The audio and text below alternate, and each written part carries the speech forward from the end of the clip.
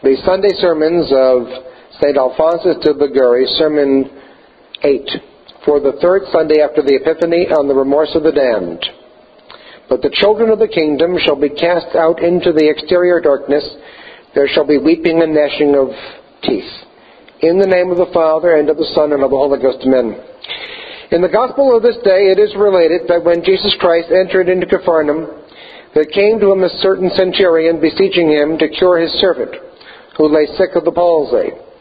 Jesus answered, I will come and heal him. No, replied the centurion, I am not worthy that thou shouldst enter unto my roof.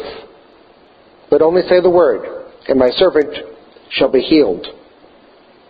Seeing the centurion's faith, the Redeemer instantly consoled him by restoring health to his servant, and turning to his disciples he said, Many shall come from the east and the west, and shall sit down with Abraham and Isaac and Jacob in the kingdom of heaven. But the children of the kingdom shall be cast out into the exterior darkness. There shall be weeping and gnashing of teeth. By these words our Lord wished to signify that many persons born in infidelity shall be saved and enjoy the society of the saints, and that many who were born in the bosom of the church shall be cast into hell, where the worm of conscience, by its gnawing, shall make them weep bitterly for all eternity. Let us examine the remorses of conscience which a damned Christian shall suffer in hell. First, remorse arising from the thought of the little which he required to do in order to save his soul. Second, remorse arising from the remembrance of the trifles for which he lost his soul. Third, remorse arising from the knowledge of the great good which he has lost through his own fault. First, remorse of the damned Christian, arising from the thought of the little which he required to do in order to save his soul. A damned soul once appeared to St. Hubert and said that two remorses were her most cruel executioners in hell: the thought of the little which was necessary for her to have done in this life to secure her salvation, and the thought of the trifles for which she brought herself to eternal misery. The same thing has been said by St. Thomas. Speaking of the reprobate, he says, they shall be in sorrow principally because they are damned for nothing, and because they could most easily have obtained eternal life. Let us stop to consider this first source of remorse. That is, how few and transitory are the pleasures for which all the damned are lost. Each of the reprobate will say for eternity, if I abstain from such a gratification, if in certain circumstances I overcame human respect, if I avoided such an occasion of sin, such a companion, I should not now be damned. If I had frequented some pious sodality, if I had gone to confession every week, if in temptations I had recommended myself to God, I would not have relapsed into sin. I have so often proposed to do these things, but I have not done them. I began to practice these means of salvation, but afterwards gave them up, and thus I am lost. This torment of the damned will be increased by the remembrance of the good example given them by some young companions who led a chaste life and pious life, even in the midst of the world. It will be still more increased by the recollection of all the gifts which the Lord had bestowed upon them, that by their cooperation they might acquire eternal salvation. The gifts of nature, health, riches, respectability of family, talents, all gifts granted by God, not to be employed in the indulgence of pleasures and in the gratification of vanity, but in the sanctification of their souls and in becoming saints. So many gifts of grace, so many divine lights, holy inspirations, loving calls, and so many years of life to repair past disorders. But they shall forever hear from the angel of the Lord that for them the time of salvation is past. The angel whom I saw standing swore by him that liveth forever and ever, that time shall be no longer. Alas, what cruel sword shall all these blessings received from God be to the heart of a poor damned Christian, when he shall see himself shut up in the prison of hell, and that there is no more time to repair his eternal ruin. In despair he will say to his wretched companions, the harvest is past, the summer is ended, and we are not saved. The time, he will say, of gathering fruits of eternal life is past. The summer during which we could have saved our souls is over, but we are not saved. The winter is come.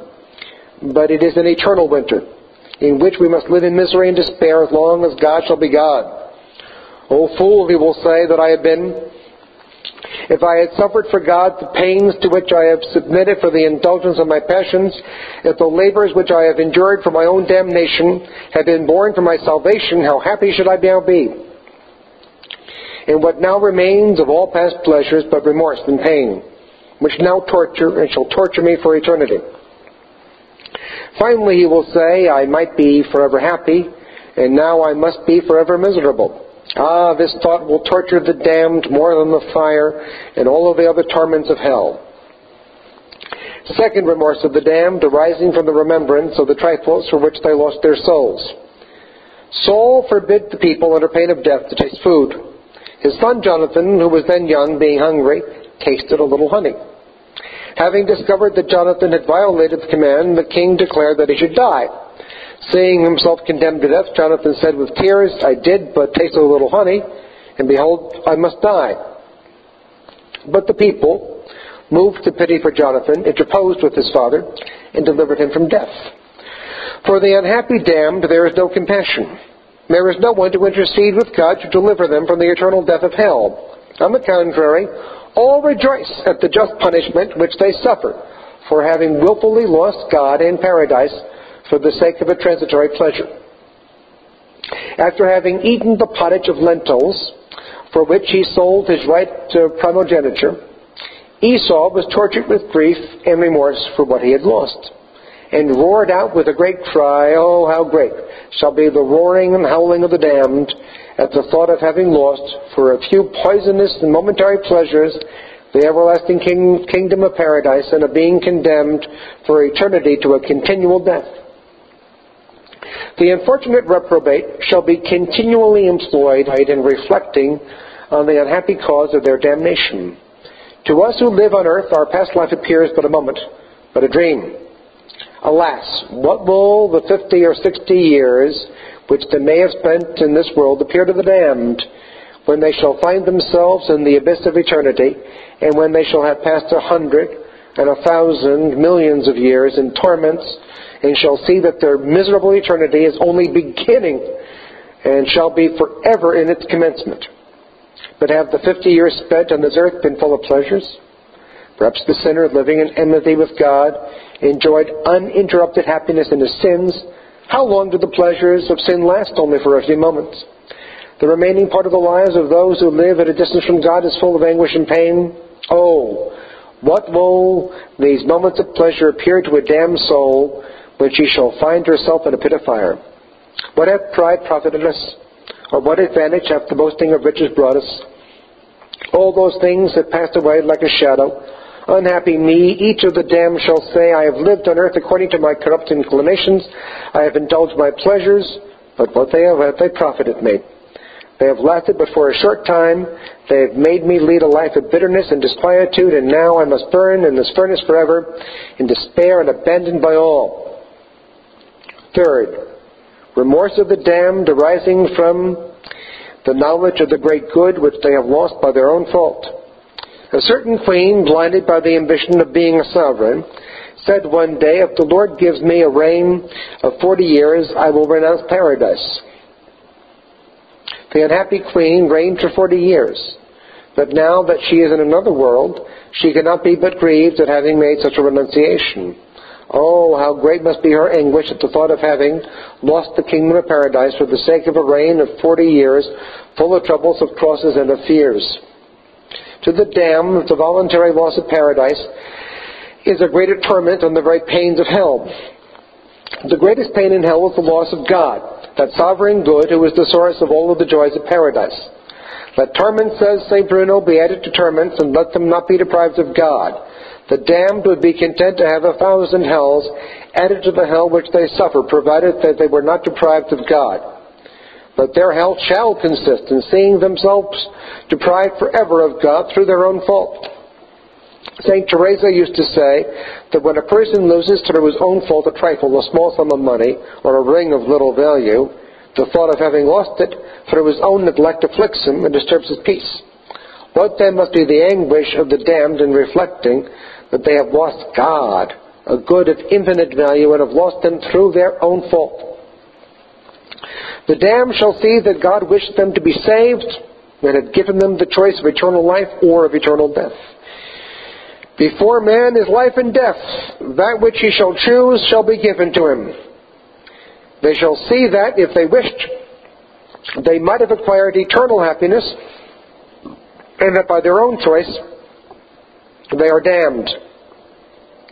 On the day of judgment they shall see many of their companions among the elect. But because they would not put a stop to their career of sin, they have gone to end it in hell. Therefore we have erred, they shall say to their unhappy associates in hell. We have erred in losing heaven and God through our own fault, and our error is irreparable. They shall continually exclaim, there is no peace for my bones because of my sins. The thought of having been the cause of my own damnation produces an internal pain which enters into the very bones of the damned and prevents them from ever enjoying a moment's repose. Hence each of them shall be to himself an object of the greatest horror. Each shall suffer the pain threatened by the Lord. I will set thee before thy face. If, beloved brethren, you have hitherto been so foolish as to lose God for a miserable pleasure, do not persevere in your folly. Endeavor now that you have it in your power to repair your past error. Tremble. Perhaps if you do not now resolve to change your life, you shall be abandoned by God and be lost forever. When the devil tempts you, remember hell. The thought of hell will preserve you from that land of misery. I say remember hell, and have recourse to Jesus Christ and to Most Holy Mary, and they will deliver you from sin, which is the gate of hell. Hail Mary, full of grace, the Lord is with thee. Blessed art thou amongst women, and blessed is the fruit of thy womb, Jesus. Holy Mary, Mother of God, pray for us sinners, now and at the hour of our death. Amen. Saint Alphonsus de Liguori, pray for us. In the name of the Father, and of the Son, and of the Holy Ghost. Amen.